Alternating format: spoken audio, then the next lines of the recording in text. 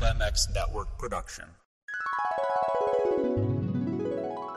You cast me, or complete me till death do us part.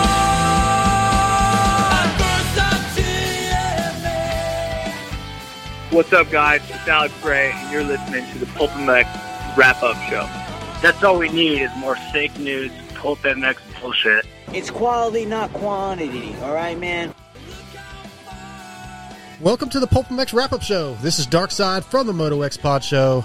This is the #1 wrap-up show in the moto industry, where each week, myself and a couple guests wrap up and discuss the good, the bad, and the janky in that week's PulpMX show. But before we get started, I want to thank all the sponsors who've come on board. Guts Racing, Michelin Bicycle Tires, Seal Savers, and Motorsport.com. I appreciate all the help and support from those great companies, so please use them and support them. Also, feel free to reach out with questions, comments, or critiques by emailing me, darkside@pulpmx.com. All right, let's wrap this thing up. Welcome back to another PulpMX wrap-up show. I'm your host, Darkside from Vital MX and the Moto X Pod Show, as well as now an off-road specialist. For this week, I've got a couple superstars on the line. First up, he's the marketing director over at Race Tech. And tonight, he's brought to you by Michelin Bicycle Tires, my buddy, Checkerz. What's going on, man? Not too much, but I bet if I rode a bicycle and ran Michelin Bicycle Tires, I could take that front wheel to the moon, too. I bet you could. Yeah, you've got the talent. We need to actually see that. Randy, let's get him some tires. Let's make that happen. Also on the phone, for the first time on the wrap-up show, brought to you by Guts Racing, the two-stroke legend, privateer, Matt Burkeen. What's up, Matty B? How's it going, boys? Happy to be on, and happy to, let's make us a show about a show. A show about a show. That is what it is. Well, this week it's show number 522 with Chris Kiefer and Randy Valade in studio. And calling in was Cooper Webb, Justin Brayton, Josh Woods, Logan Carnow, Alex Ray, and, of course, Jason Thomas as usual. First things first, Matty, Sunday show. How'd you feel about a Sunday show? Did you listen Sunday or watch Sunday, or did you wait? I actually didn't start listening until yesterday, and then I finished it up this morning. I didn't realize it was a Sunday show until I opened up YouTube and saw that they were live on Sunday. So, I mean, I thought that was cool. It gave me an extra day to get ready for this. So, I mean, we always hear it on Mondays, so it's definitely cool to do something else. And I'm pretty sure I heard that it was for hockey anyway. So, I mean, you got to do what you got to do what you got to do to fit everything in the schedule. Yeah, you're right about that, Checkerz. What'd you think? Sunday show, did you pay attention to it Sunday, or did you just wait and watch it or listen as normal? I started to listen to it a little bit on Sunday nights. I don't really, every now and again he'll do a Tuesday show or something also. It doesn't really matter to me what day of the week it is. It doesn't really change anything for me. I just start listening to it as soon as I can. And usually, if I'm not doing like the wrap-up show where I have to have it done sooner, a lot of times I listen to it throughout the week and gradually get through it. Yeah, I think that's kind of common. He did mention there's a Tuesday show coming up, and that's going to affect this wrap-up show. It's going to, because I believe, I don't remember what weekend it is, but it's going to be tough for me to get a wrap-up done by Wednesday if he does a show on Tuesday, and I've got a Moto X Pod show on Tuesday. So, Steve, it just may not happen that week. I don't know, man. It's on you for changing the schedule. Thoughts? Favorite guest of the night, Matt? That's a good question. Honestly, I got a huge kick out of A-Ray calling in just because of the poor guy and the predicaments that he always finds himself in. I think that's what I found the most entertaining. Okay. How about you, Checkerz? I would love to say Logan because he's my buddy, but honestly, I think it's hard to not go with the Brayton interview just because it was a little bit different than kind of his normal one, right? Like he was pretty fired up about stuff, and he definitely didn't hold back, which was pretty cool. Yeah, absolutely. I think that was most everybody's favorite. I'm going to go with Josh Woods for myself. I enjoyed that. Didn't know a lot about him, so I thought some of the things he had to say, which we will talk about, were very interesting.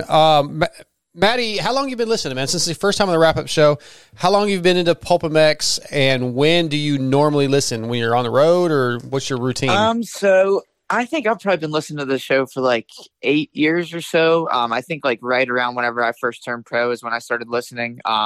And I don't hardly ever listen live, but I always find time during the week.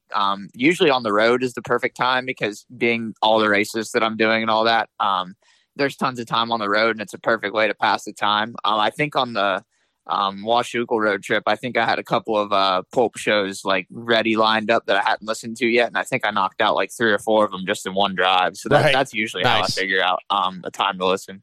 Well, my only real complaint is, why have you not like reached out before to be on this wrap-up show since you've been listening for 8 years?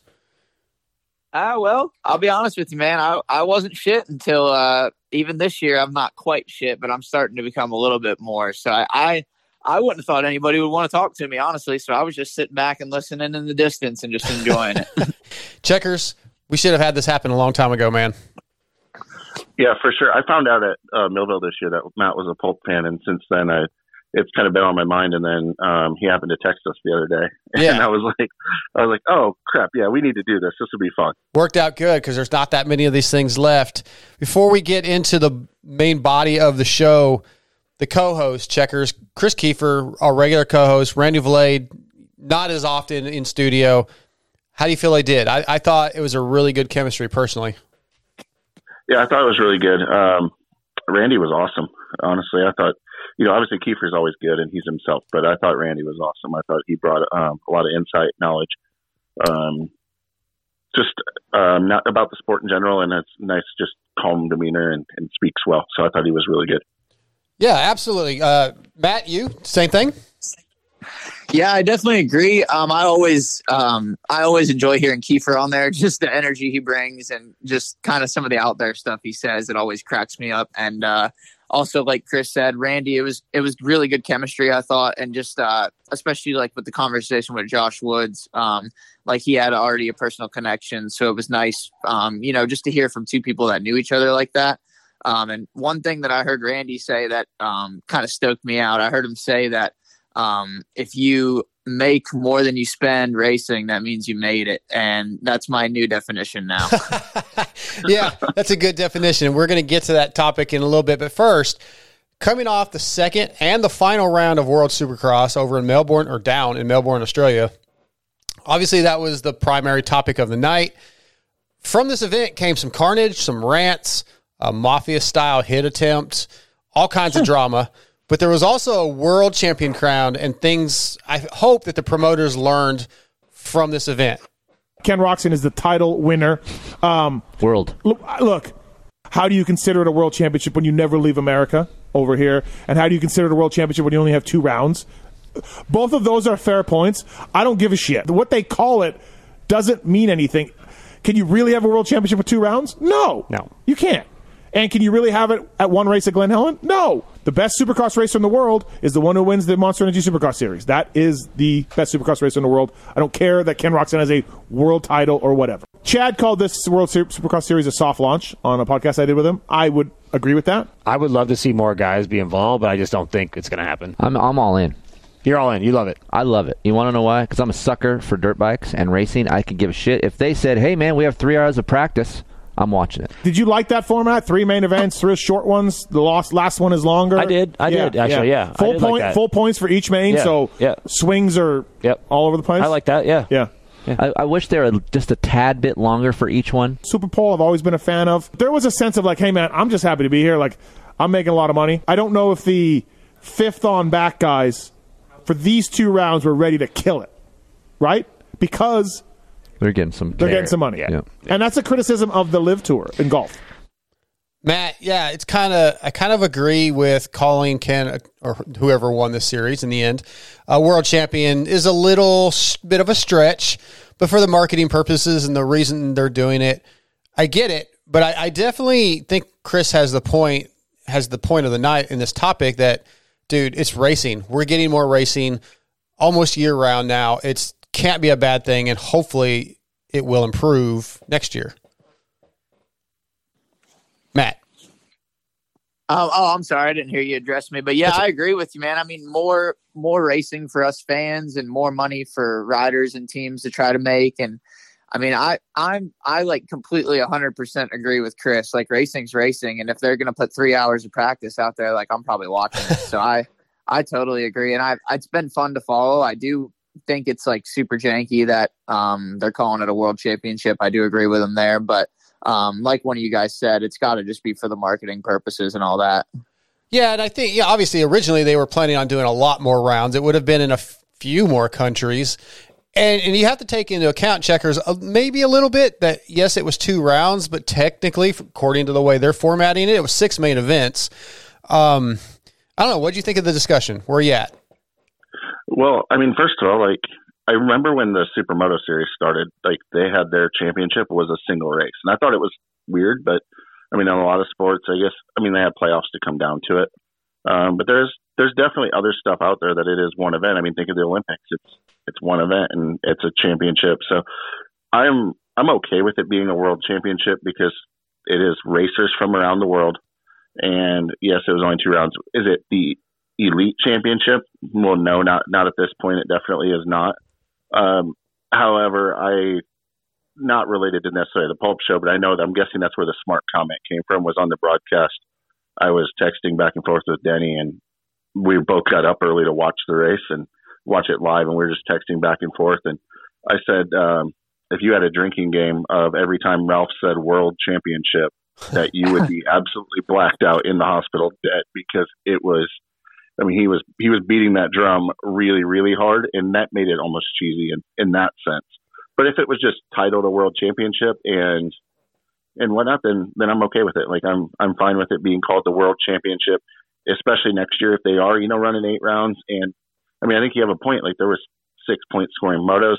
I think that probably makes it harder for me to get it, though, as like, it's hard for me to think of a 6-lap race as a full, like, point scoring moto, Sure. in that sense. So that part is a little weird, but in all, I totally agree. More racing is awesome. I mean, I was looking for this weekend. I was like, oh man, there's a weekend off, but I saw there's Canadian arena cross. So I'll tune in. Like, I love watching dirt bike racing as a fan. Yeah. And I'm not traveling to all the races and stuff. So I don't care if it goes year round. Like, I'm all about it. I don't want off weekends. Yeah. And I think for from the fan side, that's exactly it. So the more racing, the better. And I believe that they're going to try to extend this thing next year. And, who knows, who's to say that eventually, if they can make some money, even JT made a comment about that later in the show. I don't see how they're going to make this profitable. Hopefully they do find a way to make it profitable. Hopefully more guys get involved, even if they are, quote unquote, the lower level guys where there's a series. It's still a good series to watch, like an arena cross series or whatever, where we can watch and enjoy the racing. Yeah, I hope that's what happens with it. I mentioned sort of in my little intro drama from this weekend, and the big drama I spoke of earlier was probably the most anticipated interview of the night on PulpMX Sunday night. Justin Brayton came on to talk about a mishap, we'll call it a mishap, with his teammate, Vince Friese. Were the two of you salivating, waiting on the Justin Brayton interview throughout the evening? Yes. Okay, Matt. Yes, Checkerz? Absolutely.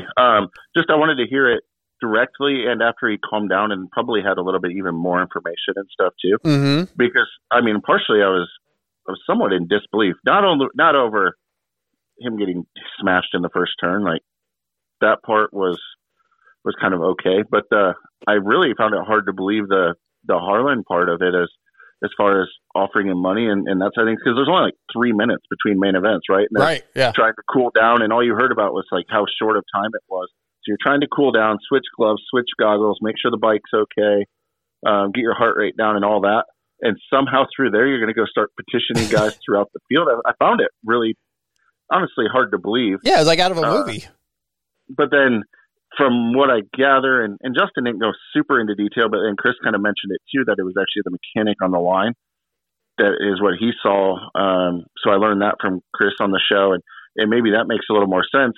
But I also thought it was a really small amount. Like, if you're going to ask somebody to put a hit out on someone, basically, I feel like $2,000 is not really that much. Like, if it was $10,000, okay, it makes more sense that he maybe would do it, or at least $5,000. So part of me is like, did the mechanic just make it up? Like, the mechanic wanted it to happen, right? So that, because maybe he gets a bonus, right, right. Or he just was in the moment and really wanted his dude to win. Like, and I don't mean to just throw that dude under the bus either. Like, saying it was him, like, because I'm speculating 100%, but it seems super strange to me, but I have no reason to think that Justin's not telling the truth. I mean, I've known him my whole life. He's just a straight shooter, and he has no reason to make that type of thing up. So no. It's pretty crazy. Definitely I was very anticipated. And again, knowing him for so long, I don't you don't see him very fired up like this very often. I can think of a couple times locally growing up where you get into a smash fest on the track with somebody else, often my brother, that he would get that fired up, but not very often. Like, that was very, very rare. So it's crazy. I seem to remember one with Anderson and Supercross as well, like 2016, maybe something like that. Yeah, I'm sure. Yeah, there's been a ton of them. There's a list of them for sure. I love that Chris Kiefer noticed it on TV and was like, "Oh, I wonder what that's about." But you were talking about $2,000 not being very much, but then also Steve was talking about how broke A-Ray is right now and rent's coming due. So you never know, Checkerz or Matt. You never know what a privateer like yourself, Matt, would do for a couple grand. You just got to ask the right guy, I guess. yeah, exactly.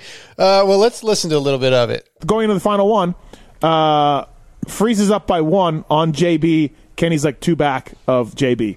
So it's basically winner take all final round, and Friese went for the kill. Friese went Friese. Mm-hmm. I was not surprised, I'll be honest. Yeah. But I just thought it wasn't the time or the place, in my opinion. I think we could have got to the first turn before we tried that. If he had just hung a left, he probably has the lead. I agree. Yes. No. He was coming around the first corner. He actually looked to the right because you could see the helmet move to the right. He goes, "Oh shit.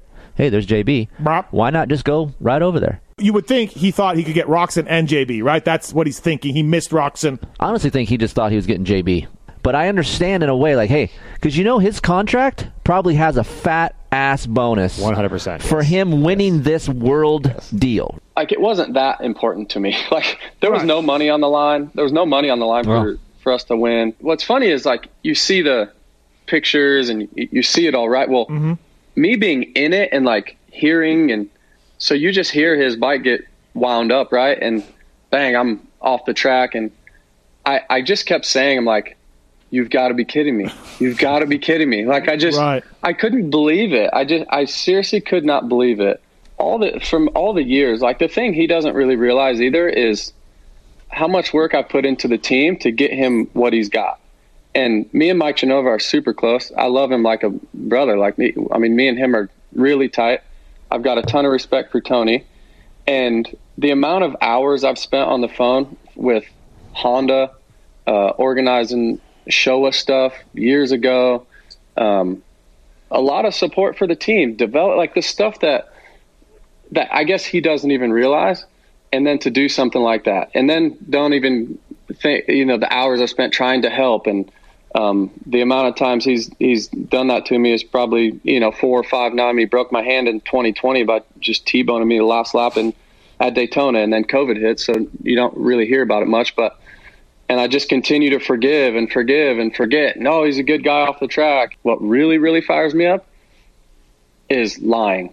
Like, if somebody starts to lie, my blood pressure just starts to boil. And if I came off the track and he said, "Yeah, man, I tried to T-bone you. I tried to, like, it was me and you for the world championship. I tried to T-bone you, and Genova gave me a $50,000 bonus and this and that," I'd probably be like, I'd still be pissed, but I'd be like, right, all right, yeah.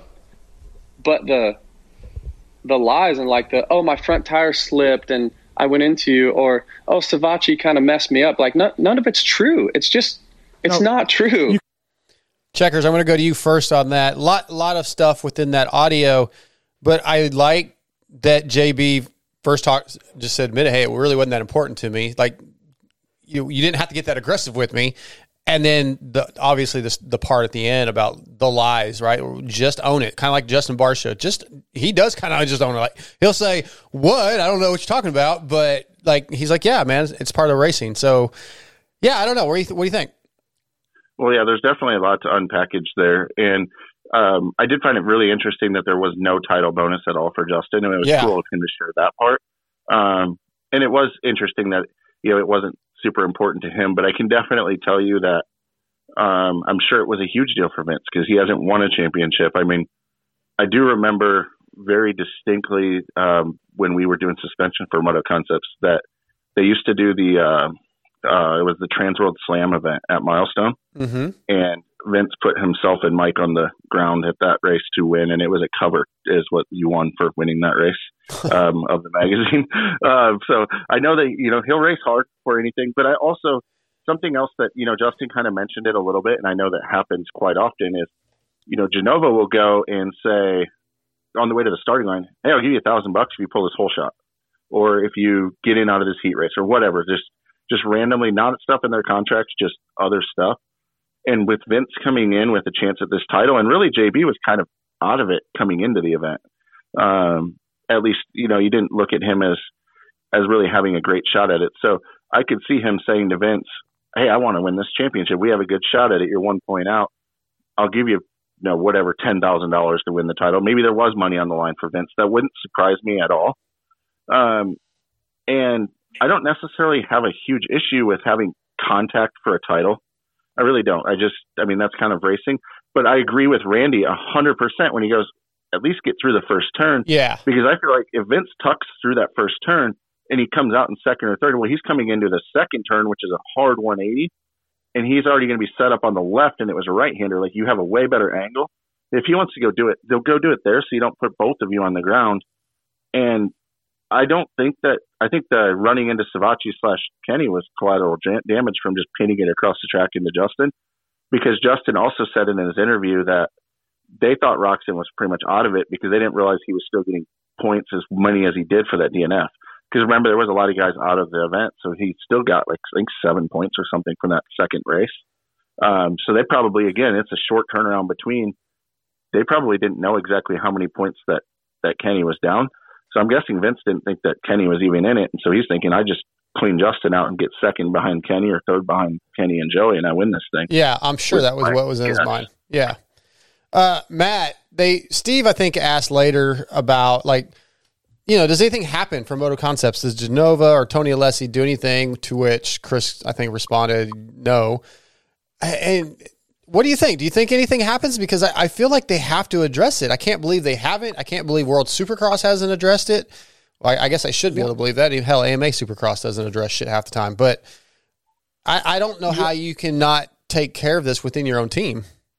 Yeah, it's like, I agree with what why Chris said no, because there's just been so many instances in the past where nothing's happened. But not even just Vince taking out Justin, but the whole paying Harlan to take him out thing. I feel like that's kind of unprecedented in our sport. And even with that team, I don't even think I've ever heard of it through that team. And they've had, all sorts of drama throughout the years. So I don't know, the past history tells me no, they won't do anything, but just how unprecedented and kind of how batshit crazy this is. I really can't see nothing happening. Mainly just the paying Harlan to take him out thing. The whole, that's a big deal. Vince taking out JB on the start. That's just kind of Vince doing what he does. That it's not cool or normal, but it's not near as out there as, hey, I'll pay you $2,000 to go saw off this guy's front wheel for me. And that guy just happens to be my teammate too. Just wow. That's my main thought is wow. Yeah, I totally agree. I feel like, I think Moto Concepts has to do something drastic, but I don't believe they will. What about? Go ahead. What's that, Checkerz? I was just going to say, the Moto Concepts thing, they might very well look at it as they don't want to, if they go into the Harlan thing at all, it's making it something other than right now it's just hearsay type of deal. Oh, yeah. It's validating that it's true. But more importantly is, why is the event organizers in series or the FIM or someone, and maybe they are, the FIM, they work really, really quickly, as we found out with AMA Supercross back in the day. Sure. Maybe they are actually investigating it, or maybe if this trial run series was such a kind of, now I wouldn't say disaster, because honestly I thought it was okay. Yeah. But maybe behind the scenes it was a little bit of a disaster, and they don't have the infrastructure to even deal with penalties or anything like that. But you would think that as an organization and or a sanctioning body, you have to go after at least a little bit of it and at least look into it and do some sort of a, research into it and see what happened. You can't allow it to happen. If that's going on, there's definitely got to be an FIM rule somewhere that was broken, I would think. I definitely, it has to be handled, in my opinion, and maybe at round 1 next year, maybe we'll hear, hey, you guys remember 9, 11, whatever, however many months ago that was, 9 months ago, whenever they just start kick the new one off in 23. Hey, 9 months ago when that thing happened, we're going to penalize you 5 points, 25 points, 1 round, whatever they do. Maybe we'll hear about it a long time from now, but it's It's a little unreal. It was very surprising, pretty interesting. You'll probably hear about it. You'll probably hear about it around the same time as the drug test results. Right. So around 2027, maybe 2028. Okay. Yeah. They're going to find Vince Friese $5,000 5 years from now. Hey, Guts Racing was established in 1990 as a premier off-highway seat manufacturing company, offering high-performance seat covers and foam for motocross, supercross, and off-road competition. Guts Racing has worked with every top rider at some point of their career, from Steve Lamson and Jeremy McGrath in the 90s to Ricky Carmichael and James Stewart in the 2000s, and today with Rockstar Husky, Pro Circuit Kawasaki, and many more. If it's style performance you want, you've come to the right place, so check out gutsracing.com for info on the many products offered, such as the Phantom Light seat foam. All right, Cooper Webb was on to talk about being rejuvenated and ready to get back at racing. You had a summer of fun, summer of off-road. What was it like? We know you bowed out of the Nationals and needed a break, right? And you said on the show when you were sitting across from me that if you had kept going, you were not going to keep racing because it was just a lot.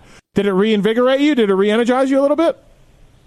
Oh, no doubt. Obviously, much needed some time off and just kind of a really big reset. Obviously, it was a bit of a struggle this year, no doubt, and let the body heal, let the mind heal, and had my first child, which was amazing. And, I just kind of got to ride my dirt bike and really remember why I did it. And sure. We went to a lot of, night practices and rode some woods and some local racing and just kind of got back to the roots and kind of reinvigorated myself, I do feel. And I talked to Austin, your mechanic, your practice bike mechanic, and he's like, dude, he's loving it. He doesn't care how he doesn't care who beats him. That's what's impressive. That's what you were like all summer. At what point in time in the series, Supercross series, you kind of said, okay, I think I'm going to do this? I'd say when the East Coast actually kicked off, my deal was up, and we were kind of negotiating some things with KTM. At that time, I wasn't with Alden, and it was something that, as a group, we were trying to figure it out and make it work for all parties. Maybe we can figure things out with you and Alden and get things back rolling and fix some things there, and let's come back. We'll give you the summer off, and then that gives you a chance to kind of start back with Alden maybe later in the summer and really put in a big boot camp kind of off the bike. And then when you get ready, we can do a bunch of testing and riding, and in theory, it'll work out pretty dang well. Yeah, Matt, having Cooper back, he definitely sounded rejuvenated. He got to enjoy his summer. Clearly, he enjoyed what he was doing. It was a good interview. But I still don't really believe that he wants to go back to Alden's. I didn't feel like he's ready to get back there.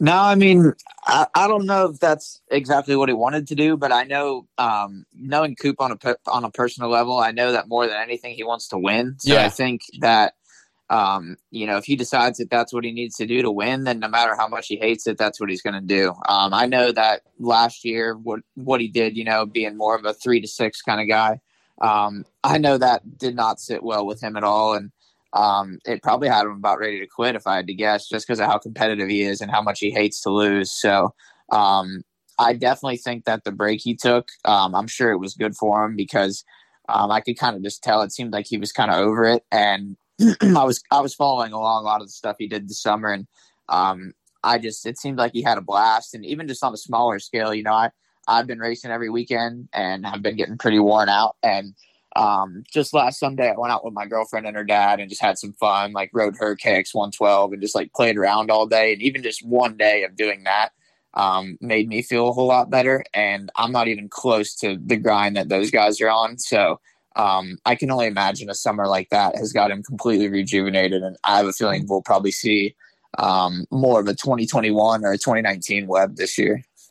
Yeah, Checkerz, if he does come back after the break, he's going back to Alden's. He's supposed to be back to being rejuvenated, and it doesn't go well.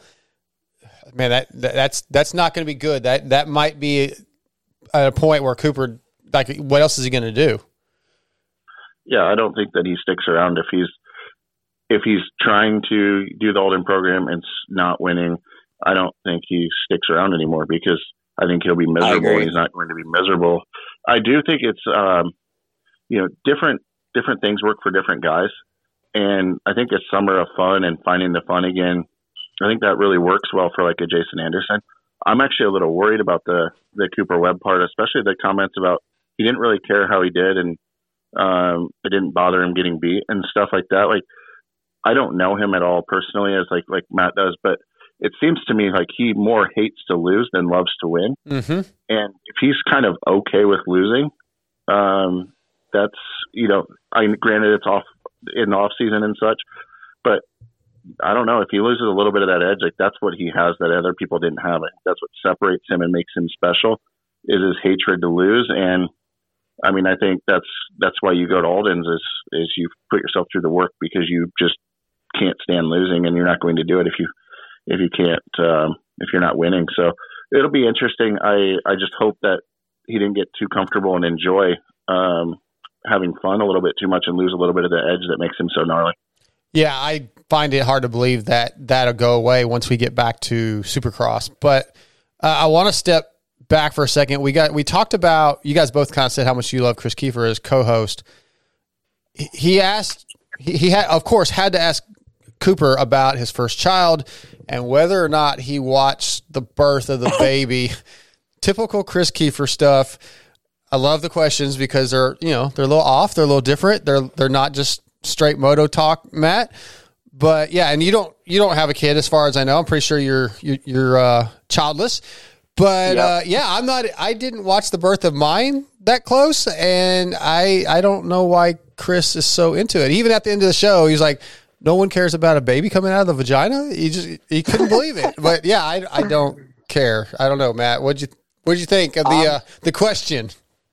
I think I'm with you. I personally am probably not going to watch all that close. And that would honestly be a pretty crazy question if it was coming from anybody else. But right. Considering it was coming from the author of Kiefer After Dark, I feel like it was only fitting actually for him to ask something jacked up during the interview. Yeah. Checkerz, your thoughts? You've got kids. Yeah. I mean, I watched my kids be born, but I wasn't like super all like into it. It just kind of was what it is, and it's not something I really want to bring up. But the question that led into that one was the more important one, I think, and that was his fork question. Yeah, I got that right here next. But yeah, go ahead. That one way more interesting. The fact that it's very clear that the guys would like to at least try the 48 millimeter forks, which they sell. Racetech sells them, by the way, as a WP Pro Components. We're a WP authorized center. You can get the 48 millimeters that Cooper Webb can't run.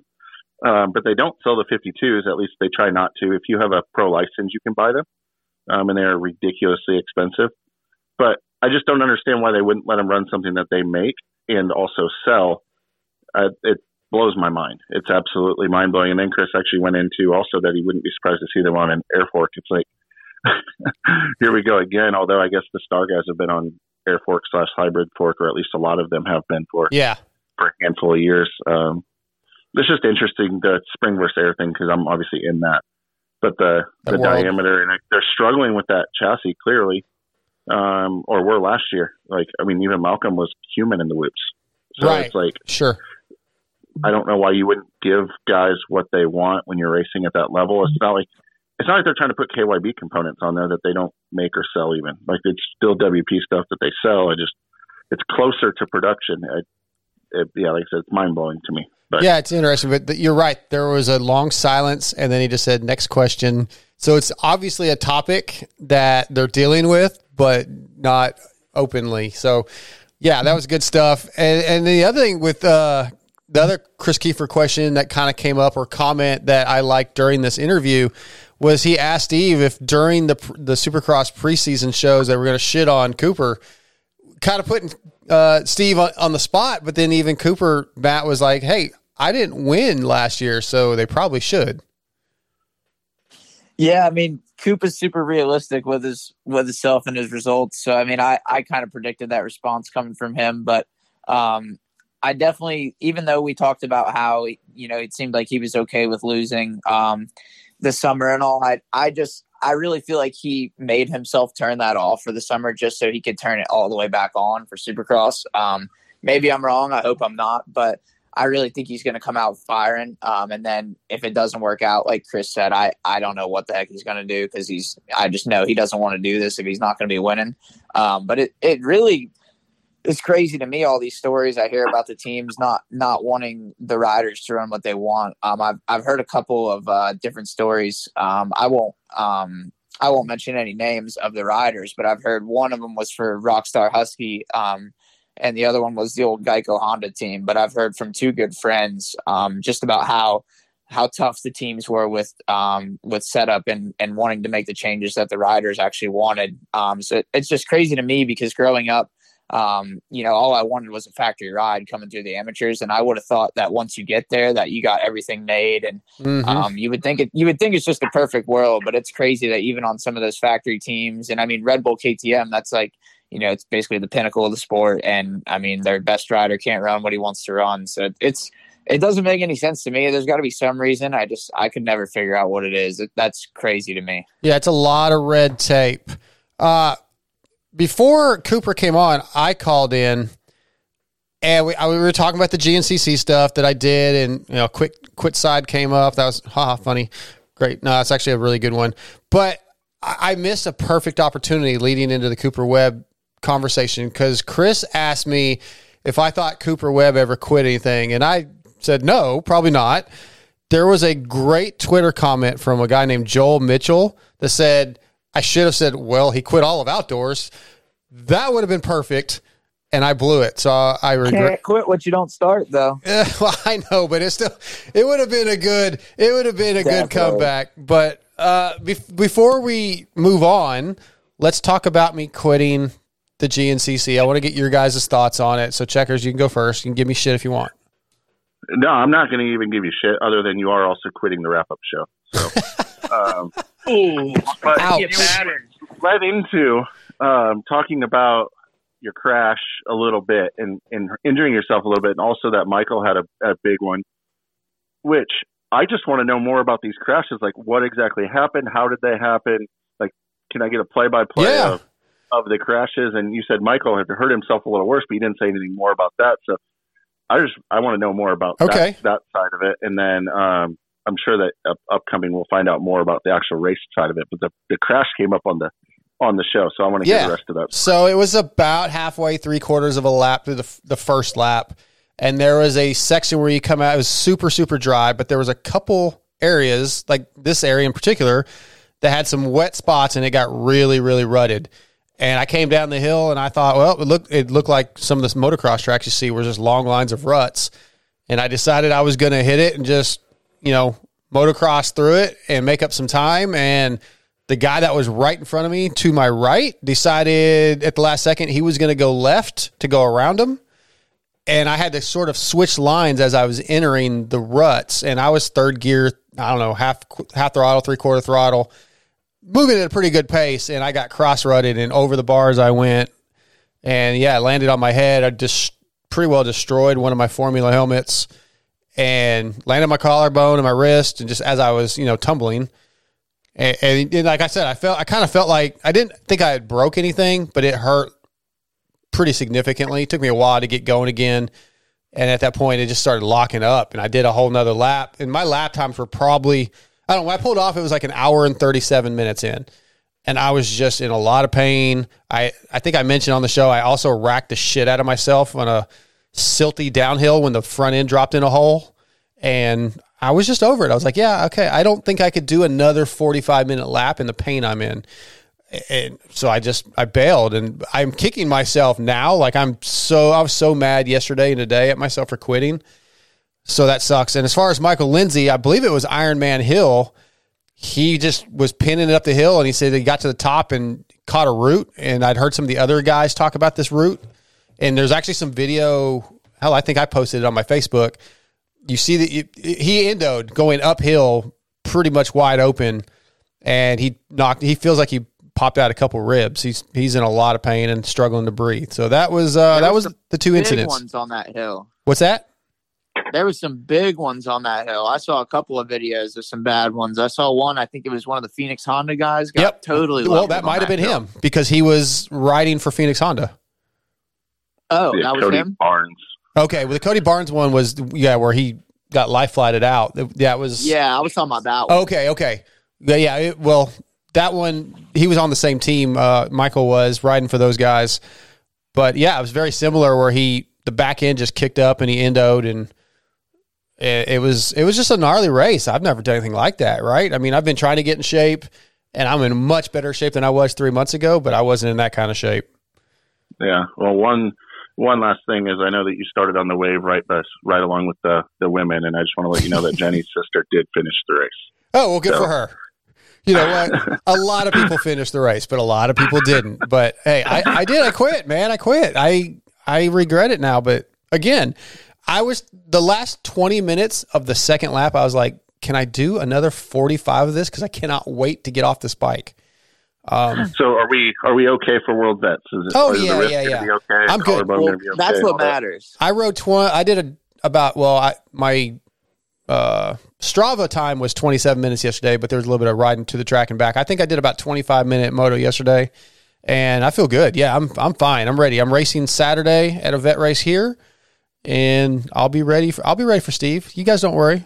Don't show all your cards. Save it all for the big one. Don't show them your cards this weekend. You got to wait. Okay. All right. Fair enough. I will say this weekend is really to put a good test on my PDR performance suspension by Race Tech. That's what this is for, to get some track time. So I am ready for Steve Mathis at World Vets.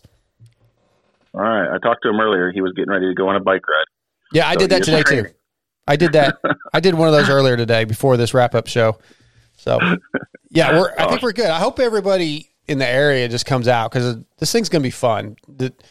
I have some plans. I have some surprises. I know Steve has a surprise. I've got some surprises too. So, Glenn Helen. Do you have that on your notes for the wrap-up show to talk about Steve's surprise that he mentioned on the show? No, not really, because I can't talk about it. I know what it is, but I can't talk about it. Oh, you know. So yeah, I know what it is. Well, but Matt and I don't know, so we can take guesses. Well, go ahead. I think that Kiefer landed in some factory suspension for the race. That's my guess. Matt, you got a guess? I didn't know. I don't know the status of 2023 Blue Cruise, but that's about the only thing I could think of because I personally have been watching reviews on that thing, and I want one myself. So if I was him, that's what I'd be trying to get. Well, I don't want to give it away because it's his surprise to tell. So I don't want to shit on his surprise. But his surprise, I don't feel like is going to help him all that much. So man. That's what I'm going to say. I don't think it's going to make that much of a difference, but we'll see. Speaking of suspension, for 22 years, Seal Savers has offered the ultimate protection to the off-road industry. Seal Savers is the first and original fork seal protection that protects your forks from dirt, dust, rocks, sand, and mud. Seal Savers will always continue to innovate and improve, which is what led to the development of the easy-to-install Zip-On Seal Savers. Not only do they have a full line of products for your motorcycle, Seal Savers has essential products that are crucial for the performance of your side-by-side and your mountain bike. Seal Savers is the ultimate protection, so enter the code PULP25 for 25% off at sealsavers.com. Yeah, let's move on from World Vets, because I guess the next Pulp show is the Monday after World Vets, so hopefully I'll be back in time to do a wrap-up show on that, and that should be a good one, because one of us is going to have a lot of shit talking to do. I can't wait for that one. That's going to be a good one. Yeah, it's going to be a good one, no doubt. Let's get into Josh Woods from GPF. He came on, and as I said, I didn't really know a lot about him. I really, really enjoyed the discussion of quote-unquote making it, which you sort of touched on a little bit ago, Matt. The money. Josh said if you made more money than you spent, you've made it. Randy Vlade kind of made the comment that he never made it in racing, but Chris Kiefer's is the comment that I liked, Checkerz, that we all made it. All the guys that were in studio that night he's talking about, that would include the three of us, I feel like, because we all made it. We're working in an industry, we're making money, we're involved in dirt bike racing, and we love dirt bike racing. I think that's a really good description. I'm taking that one to heart, Checkerz. Yeah, I mean, I'll take it. I think they talked about the Nick Way thing a little bit. Yep. It really comes down to making it is really where you set your goal. And for Nick, I think, he coming up was such an amazing amateur guy that he set it up as, he wants to win championships on a pro level. So for him, maybe he didn't make it. But for a guy like me, my goal was to make it to a local pro class. So dang straight, I made it. And I'm making it every day, getting to do something that I love. Absolutely, for sure. I did really like Randy's analogy. And if that's the case, I never made it as a racer, but with that, but I'm making it in life. So yeah. And what about you, Matt? Are you making money these days? Well, that comment that he made is what at least kind of stoked me out, because I feel like at the very least I do bring in more than I spend. So if that is the definition, then I guess I'm doing good. But I also agree with what you guys were just talking about, what Chris said, like the fact that we're all doing something that we love and can make even just any living at all out of it, I think is sweet. So that I know that I personally am not going to be able to race forever. So that's kind of my goal, is to, kind of end up like you guys and Kiefer. Like if I could just be in the industry for, my entire life, I'd be pretty cool with that. And then also, I thought it was really cool what Josh Woods was talking about, that race he's doing with the scholarship. I know he spoke a lot about the homeschool at his facility at GPF, and the homeschool program that he was talking about, the on-track learning solutions with Andrea Lieb. I actually did that homeschool program as well myself. So it's just cool to hear that it's still going strong, and it's a really good program. And it's also rad that, people are able to get scholarship money at a race. Obviously me being a local pro, I'm able to make money mostly every weekend I go. But, for a kid that, 99.9% of us aren't going to be able to make a living at this sport. So to be able to go do something that we love and that we're going to do anyway, which is race a dirt bike, and giving the kids opportunity to put some money in their pocket for their future, you can't really beat that. I think it's rad. Yeah, I agree. That's why I really like the Josh Woods interview. But since you brought that up, let's listen to a little bit of it. It's not just come here and ride like we're going to take all your money. Like they do it right. Right. I feel like Woodrow, you said this before. Like there's like a structure and a supervision at GPF that maybe there isn't at other places. Yeah, like my whole family lives here, right? My parents live here, and I was just out there about 2 hours ago yelling at for kids for riding pit bikes on the Supercross track. So yeah. Control, right? So we can, versus other facilities where I think at the end of the day they go home. Yeah, so it's our fourth year doing what we call the cash for class, pay back money in the form of scholarship money. It's a way we can kind of give back and maybe try to encourage these kids to go to school. And that can be used for anything. It can be used for homeschooling. It can be used for trade school. It can be used for college. Of all the athletes that come through your facility or the facilities how many of them are actually going through school? At our facility, all of them. All of them. Okay, so you guys push that. Yeah, we like keep track of it too. Like if they're on track, I have access to their grades. Okay, that's cool. And so like if one gets behind, they let me know. Gotcha. Okay. And we I'll say, listen, you're not riding this week till you get caught up. GPFMX.com. Okay, perfect. And on our website, if you want to donate to the, we'll take any donation. There's a link on there to donate. Checkerz, Matt kind of gave us our thoughts on that, but I respect that. And I don't know enough about the other training facilities to know that they're not trying to make sure the kids are doing schoolwork and all that. But I think that's a big deal, right? Again, we talked about you have kids. My son's grown now, but education is very, very important, especially in this industry, I think, because as Matt said, most of those kids are probably not going to make it where they're making a living off racing dirt bikes. So an education is something you need to fall back on. I love the fact that you don't get to ride if you're behind. For sure. I know that they're one of the more involved ones.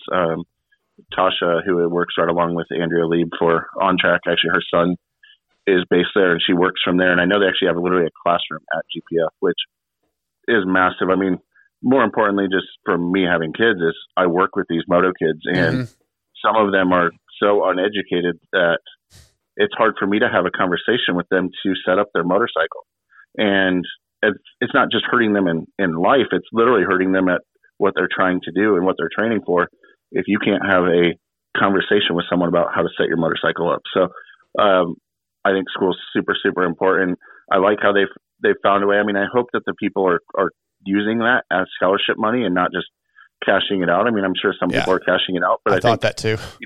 A lot of parents are using it for the right thing. And here's the thing: if your kid makes it and quote makes it and doesn't have to go to school and doesn't need a scholarship fund, well, then maybe he has a down payment on a house by the time they graduate. I'm all about it as far as giving something back other than a plastic trophy for a racer. So it's cool. I know that they've started to do a few more of those throughout, but I know that concept was birthed down at GPF, and I would like to go there sometime and check the place out. It looks really, really cool, and I definitely like what they do. And every time that Josh has been on the show and whatnot, he does a really, really good job of speaking to where I think that he's probably an awesome trainer as well. I know he was a great racer. I actually got to watch him a little bit, like coming up on like super minis and stuff. And dude, he was so fast. It was nuts. But I mean, he's obviously evolved into a great career at this point. Absolutely. I agree with everything you just said. What do you think about Chris and Heather considering sending Aiden to a training facility? Knowing them a little bit, I'm not sure that I believe Heather. She says she's on board, but once he's gone, I don't know. I don't know. I have so many mixed feelings. I'm not the biggest fan of training facilities. I'm a bigger believer in gate drops and racing. But at the same point, he's in California where there's not that much good racing going on. Yeah. And so that's difficult. But I mean, honestly, grassroots racing all around is in different areas is not that good. And then there's some that are really good. And a lot of it's because of training facilities and whatnot. But, I think it'd be good for him to go for a short period of time. And I think that they both would get on board with it for a short period of time. I mean, I could see something like after Loretta's regionals all the way up to Loretta's or something like that, go doing it, or, you know, do it in a month or two in the fall, like, and then maybe do mini-O's or something. So you're already on the East Coast to ride some different dirt and some different tracks and just learn from somebody different. That's the key right there. I do think that's shipping a 16-year-old kid across the country and letting someone else take care of them. I mean, I don't care how good your kid is. I don't really like that. And I don't see Kiefer moving his business to the East Coast anytime soon, just simply because there's so much based in California and he has so much stuff he has to do out there. So yeah, I could see maybe Heather going with him, but I think then Chris would go absolutely insane without Heather. Yeah, it'd be hard to get his flights booked and his meals made. But Matt, the key point that Checkerz made really was that having somebody else to kind of work with your kid a little bit, or, you know, a kid normally doesn't really want to listen to their dad, their parents all that much. Now, Aiden's pretty good about listening to his dad when it comes to the riding stuff, but if you get somebody else to spend, you know, like Checkerz said, just for a short period of time, working with him, give him some pointers, showing him some things he's doing wrong, there's in all likelihood he's going to absorb it a little better than when his dad says it goes in one ear and out the other. Matt. Yeah, absolutely. And I've actually, I was just thinking, I've got a little bit of a hybrid plan with training and racing that I think my boy Checkerz would like, because I agree with him. I don't think that, just going and spinning laps at a training facility and doing any gate drops, I don't really see that being as helpful. So what I was thinking would be cool, you can go ahead and tell Kiefer this. He could send Aiden to south of the border, which is down in South Carolina. That's where I go. If I ever go do any training, I head down there. And then the local series where I race, we have a B All-Star, and Aiden's a B rider, right? Yes. Yeah. So you link him up with me. He could do some training during the week, and on the weekends, he could go do racing and go do A and B All-Star, which would be good for him because he can make a little bit of money back, and he'd be racing against A riders like myself, which you'd be getting the training and the gate drops. So go ahead and sign that plan into motion. I'll see him when he gets here. All right. A couple X-Brand tear-off questions that I just kind of want to throw at you guys. I'm going to go to you first, Matt. Monster Cup or Red Bull Straight Rhythm? Man, being a two-stroke guy, I got to go Red Bull Straight Rhythm. If it wasn't on two strokes, I would probably say Monster Cup, but I just love the two-stroke aspect. I thought it was sick. Checkerz? I'm Red Bull Straight Rhythm. I'm a little worried about the SMX stuff just because I hate their hybrid tracks. I think they make for crappy racing, and they're just dumbed-down supercross tracks. Yeah, I said Monster Cup, though. Monster Cup. Yeah, I mean, okay. And that's why I'm skeptical of the SMX thing. I got you. I'm worried about these hybrid tracks, and so Monster Cup. Although I absolutely went every time, and I love going to Vegas, and I love racing, two-stroke or four-stroke, I'll take Straight Rhythm. I wish that they had a four-stroke class so that we could get more of the guys there. I don't think we'll ever get all of the guys there, but at least get more of them, because I love Devin, but Devin Raper versus Ken Roxon is not much fun to watch. Right. But those Justin Hill Haney ones, like those were so much fun to watch, and I'm all about that. So, but I like Straight Rhythm. I wouldn't want it every single weekend, but sure. as a a one-off. I love close racing. I like it's just quick, action-packed. I like jumps. I like Supercross. So okay, I'm all in on that. This is the part where Mark just pulls the tear off thing over and over and over again. Right? Yeah, it was more than 30 seconds, right? Checkerz, who's the 23 450 Supercross champ? Me first. Sexton. Yeah, Sexton. Go ahead, Matt. My heart says Webb, but my brain says Tomac. Okay. I'm gonna go Dylan again. Fuck it. I'm going all in. I said it last year. I'm trying again. No comments. Okay, perfect. I mean, you're bound to be right eventually. Yeah, well, not necessarily, but we're. I don't know. Honestly, I'll probably say Eli, but I'm gonna go. My heart's gonna go with Dylan. You know all about Michelin motorcycle tires from PulpMX. Michelin bicycle tires are a sponsor of this wrap-up show, and in 1891, Michelin patented the first detachable bead pneumatic bicycle tire, and to this day, Michelin continues to innovate and produce world-class podium finishing products for both road and mountain bikes. If you'd like to ride the same Michelin bicycle tires as mountain bike legend Cam Zink and the 2019 EWS champion Sam Hill, visit bike.michelin.com for all the details on Michelin's extensive range of bicycle tires, including the Wild Enduro, the E-Wild, the new BMX Pilot 20-inch, or any of the road models. And, of course, I will be on the new Starcross 6s when I completely dominate Steve Mathis at Glen Helen in a week and a half or 2 weeks or whatever. 2 weeks. Michelin, go check them out. All right, we hear constantly how difficult it is to get non-endemic sponsors in the sport. Well, Logan Carnow came on to announce his new title sponsor, and all it took was a late-night email. Oh, yeah, we saw the deal today. OnlyFans is your title sponsor. Very excited. Very exciting. So my question, though, now we all know OnlyFans. You know, we know what goes on with that thing, but it's not all sex stuff. It's feet and whatever you want. So is this your title all year, or will you have the individual OnlyFans girls here and there? No. OnlyFans will be my gig the whole year. Okay. So I actually reached out to OnlyFans Direct. I mean, realistically, I wasn't really expecting much of it. The marketing guy ended up reaching out to me, and we ended up setting up like a Zoom call. It went very well, and yeah, dude. I mean, a couple weeks later, I had a contract in front of me, and yeah, dude, that's the gig. Awesome. That's the gig for 2023. It's so exciting. Like, I mean, with everything that kind of all the shitty things that happened last year, it's really cool to have something like, you know, super positive like this. And they obviously knew what you did last year at all, or did you have to sort of inform them, here's what I was doing? And well, when I initially reached out, they didn't until the marketing guy ended up checking out my Instagram and kind of going back and seeing everything. Okay. And the whole month kind of checked everything out, and yeah, it was sweet, man. I was totally unexpected. Here's what's awesome about this: some of these privateers, bitch. I don't have this. I'm not racing. F this. No one wants to. This is a perfect example of you other privateers listening to this. It happens. You just got to bust your ass, reach out, try it. Worst they can say is no. Yeah. I'm trying to find ways to make money racing my dirt bike, and yeah, it's awesome. I feel like I'm having a bit of luck doing that. So that's the goal, man. That's the goal. And good for you. And you're a full-time 450, right? Full 450 this year. Right. Did you ever ride a different bike to see if you like something better, or has you just always been a Cowie dude? The contingency, man. It's just a contingency. Like, I mean, it helps so much. Like, when you make the main events, I mean, it's $800 in your pocket. Girls are selling just like they're stupid. Or farts in a jar. Like, a girl farts in a jar, sends a jar. She came to a millionaire for farts in a jar.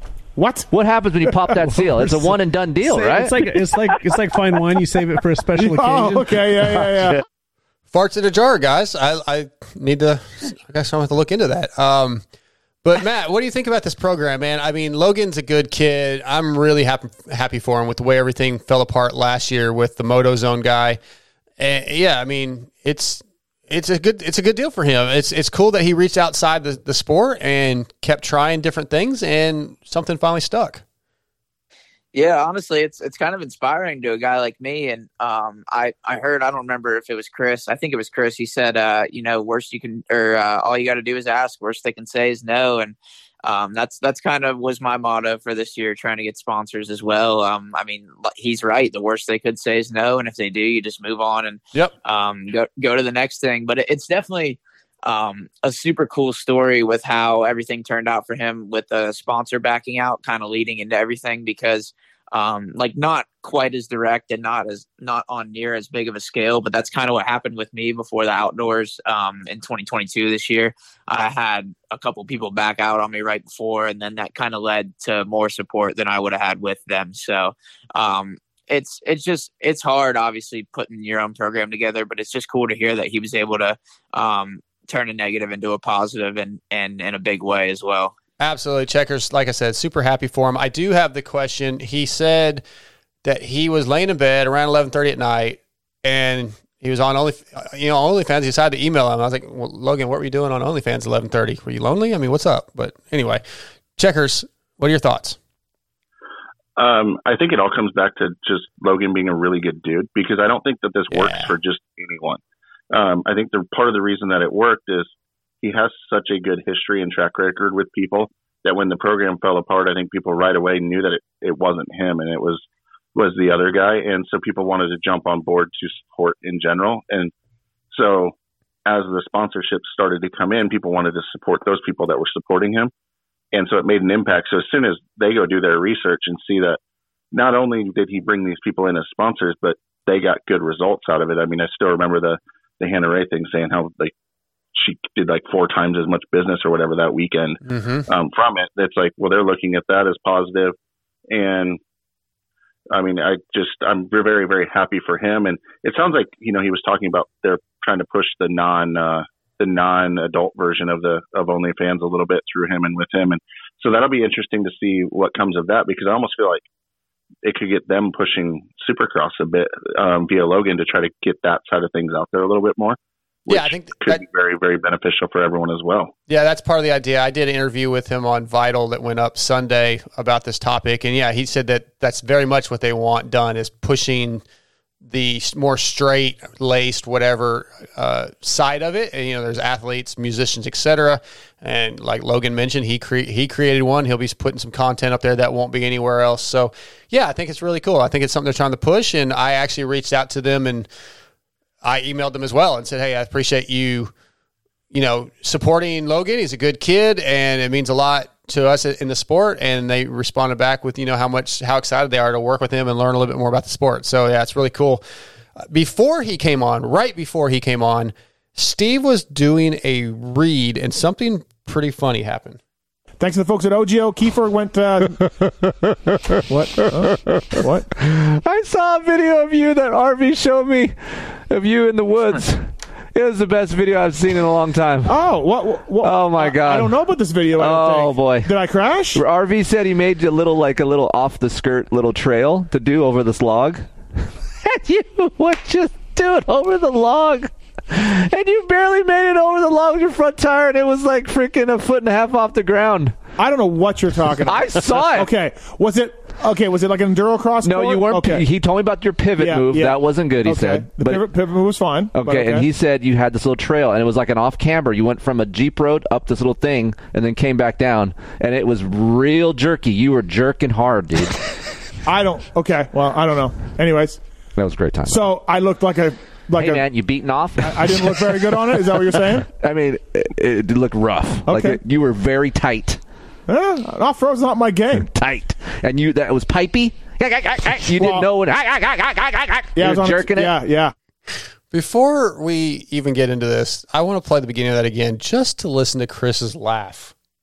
Thanks to the folks at OGO. Kiefer went... What? I saw a video of you.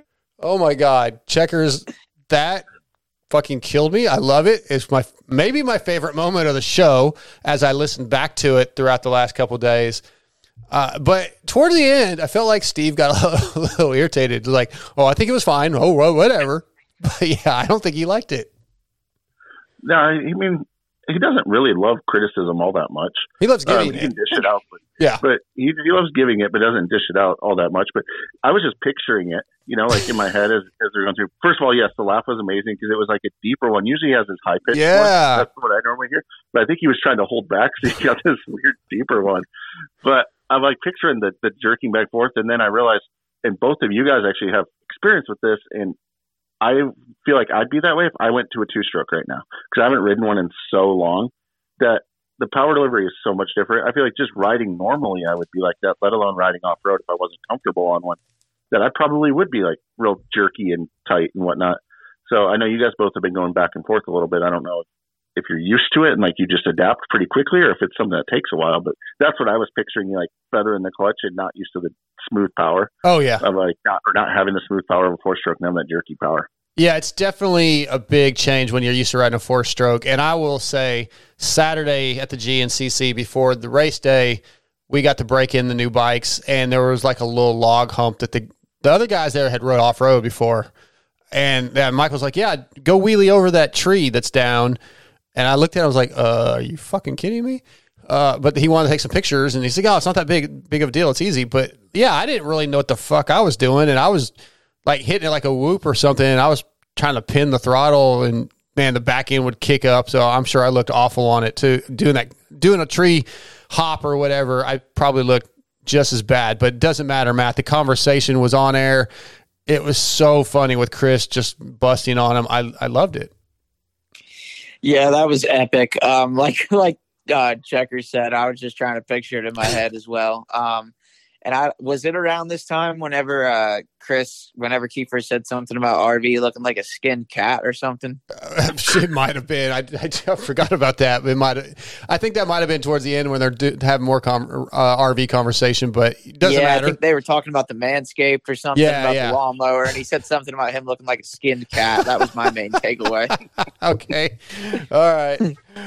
Those who ride dirt bikes, motorcycles, ATVs, and UTVs know Motorsport is the best place for OEM and aftermarket parts, riding gear, and accessories. Motorsport.com's dedicated team of gearheads have the knowledge and expertise to help get your ride working at peak performance and have you looking good too. Whether you race on the track, ride on the trails, or commute on the street, make your next ride your best ride only at Motorsport.com. And don't forget to use the Motorsport widget on PulpMX.com, PulpMXShow.com sends you over. You can use all the discount, or you can use a lot of the discount. No, take that back. You cannot use the discount codes at Motorsport.com, but what you can do is support the sponsors, because most of the sponsors of this wrap-up show and PulpMX are available at Motorsport.com. All right, next topic. We're almost done with this thing. The race tech rant, Checkerz. Pulp 22 to save. There's some other good codes out there, but we'll stick with Pulp 22 for this case. Let's just listen to it and we'll get into it. I'm saying this out of love. Okay, here we go. I'm saying this from a place of love. Yes. Peace and love. Peace and love. Peace and love. But what the fuck are you doing, Alex Ray? Like, what are you doing? He's coming off a horrible year. Right. 2 wrist surgeries. He just got back on the bike. He has barely started riding again. And I want nothing but the best for our friend Alex Ray. He's a great guy. He gets a lifeline. He's broke as fuck, too, by the way. His team screwed him out a bunch of money last year. Hasn't ridden a Suzuki for, I don't know, years. He just got back on the bike. His wrist is surgically repaired as of 3 weeks ago. Alex, you had one fucking job. Do the laps and get the money and go home. No one was expecting you to be on a podium. No one was expecting you to do anything at all. Yeah.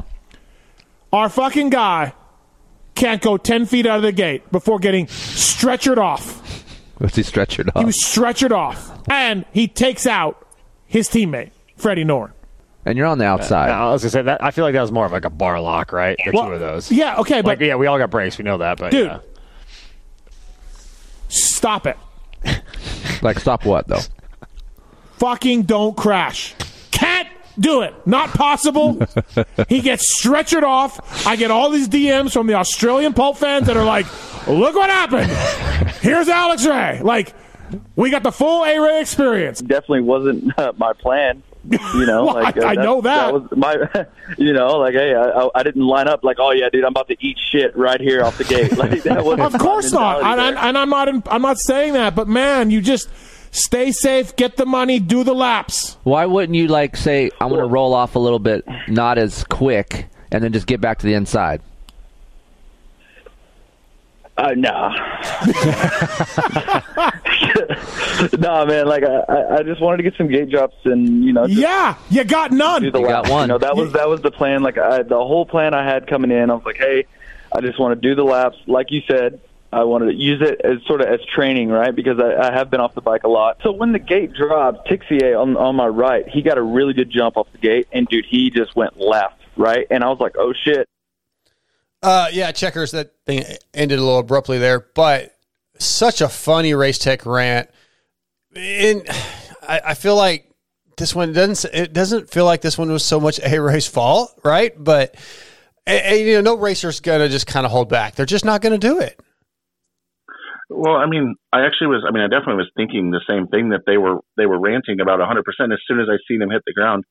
I'm an Alex Ray fan, and I literally was texting with him a couple weeks ago, and he's like, I want to go ride, but I got to wait till my doctor. And he's like, I was literally going to go ride, and then at the last minute, everybody was telling me not to do it.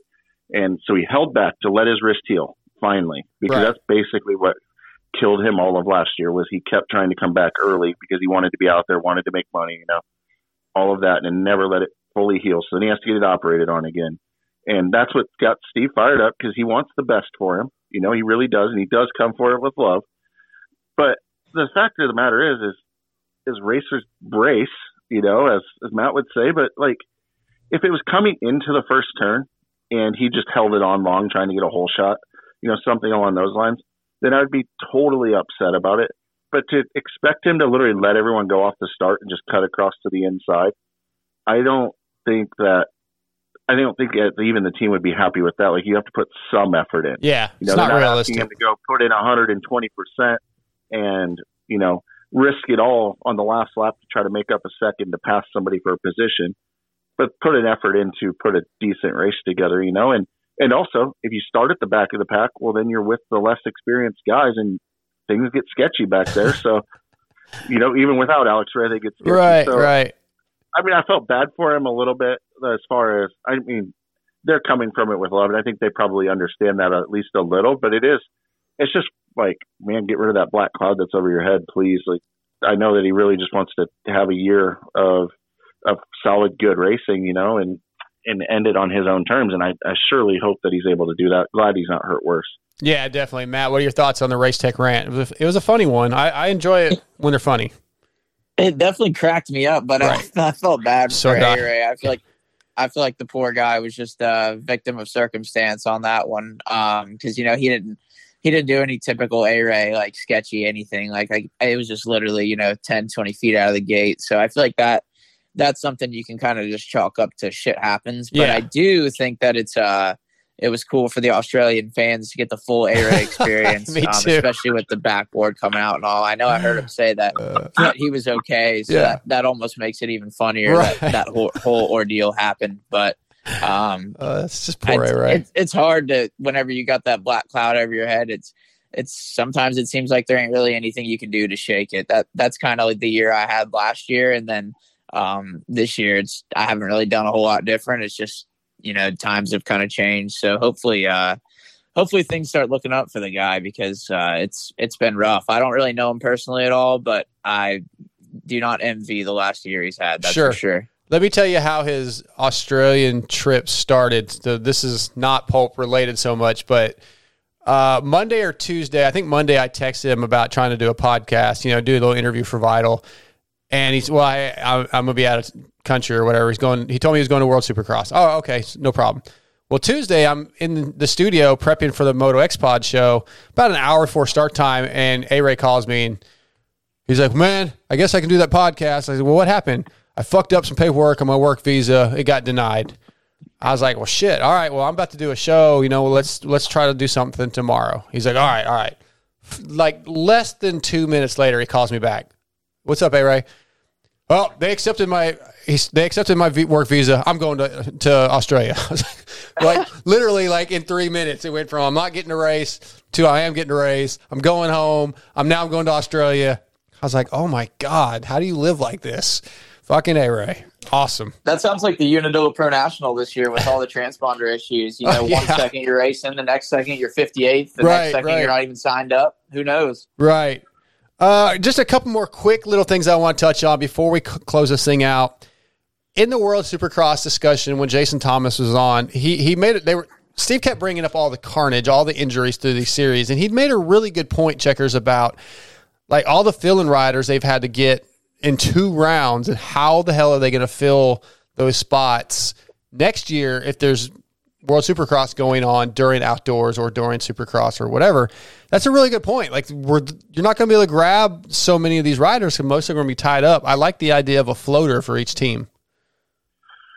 I mean, they definitely will have to evolve the series to take into account that it's not car racing. Like, we have injuries, you know, it's not like you can just rebuild the car.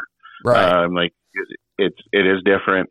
And whether that is, they loosen the rules to the team has to field 3 guys every time.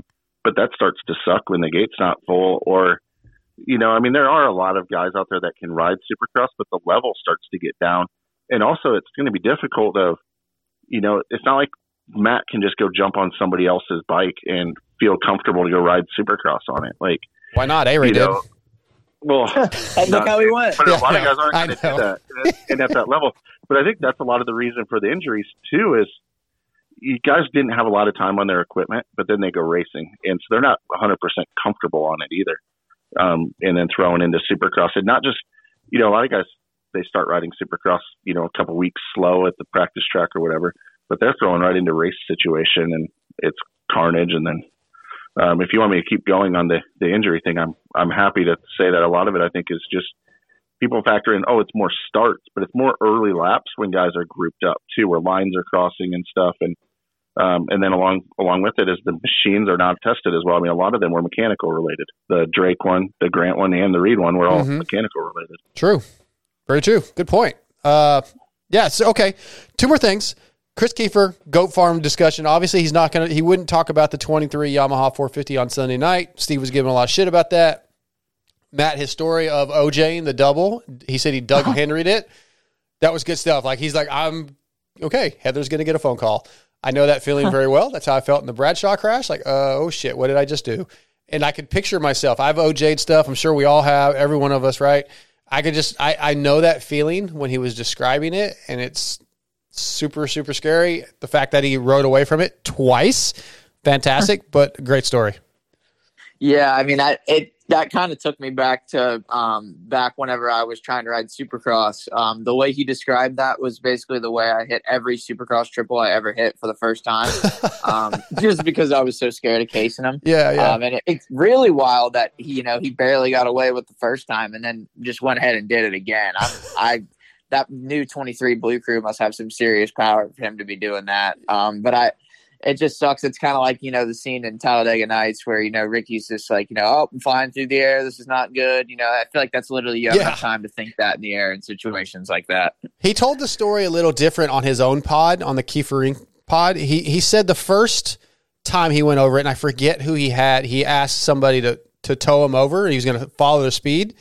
And right when he's following the guy in front of him, and right when they get to the jump, the guy in front of him scrubbed it and did it. So, which means Kiefer's like, yeah, I didn't scrub it. I just jumped it. And of course, now I have too much speed. That's why he OJ'd it the first time. And then he went back out there and tried to do it again and OJ'd it on his own. So, yeah. And then he had somebody else tow him over the third time, and he did it nice and clean. So he told the guy, don't fucking scrub. Don't be an idiot. Just jump it normal and let me get my speed. So, if you guys haven't heard his the Kiefer Inc. pod on the Goat Farm, there's a lot more stuff in there. So that's good stories. Hanging out with the RV and the drinking and all the stuff he already talked about. Last topic, Steve mentioned the 1990 YZ125 that he bought from me. He said at the end that I claimed it's not that bad. Steve Mathis, that is not true. I told you this thing is a mess and it's in boxes. It's literally in multiple boxes. So good luck. All right. That is the end of this wrap-up show. I want to thank motorsport.com, Guts Racing, Michelin Bicycle Tires, Seal Savers. I want to thank Checkerz and Matt Burkeen. Before we go, Checkerz, was there anything that I missed that you wanted to talk about? No, I think so. I don't think so. I mean, it was an awesome show. There was a lot to it, but I think you actually clipped out like a lot of really cool points from the interviews. I think we covered, I think most of it. Well, I appreciate those kind words from you, Checkerz. Matt, anything I missed? I agree with Checkerz. I think we just wrapped the shit out of this show. I think we are good to go, man. I think we covered it. I loved it. I wish we had gotten Matt Burkeen on more of these Checkerz. I feel like it's I feel like we're coming to the end of this era, and we might have missed some gold. We're going out with a bang. That's what matters. Maybe we'll have to try out the real show sometimes. I don't know. There you go. Yeah, Steve needs to get you in studio, get you on a privateer island. But other than that, guys, that is a wrap for this show, 522. We are out. Why would you want to re-talk about the Pulp Show?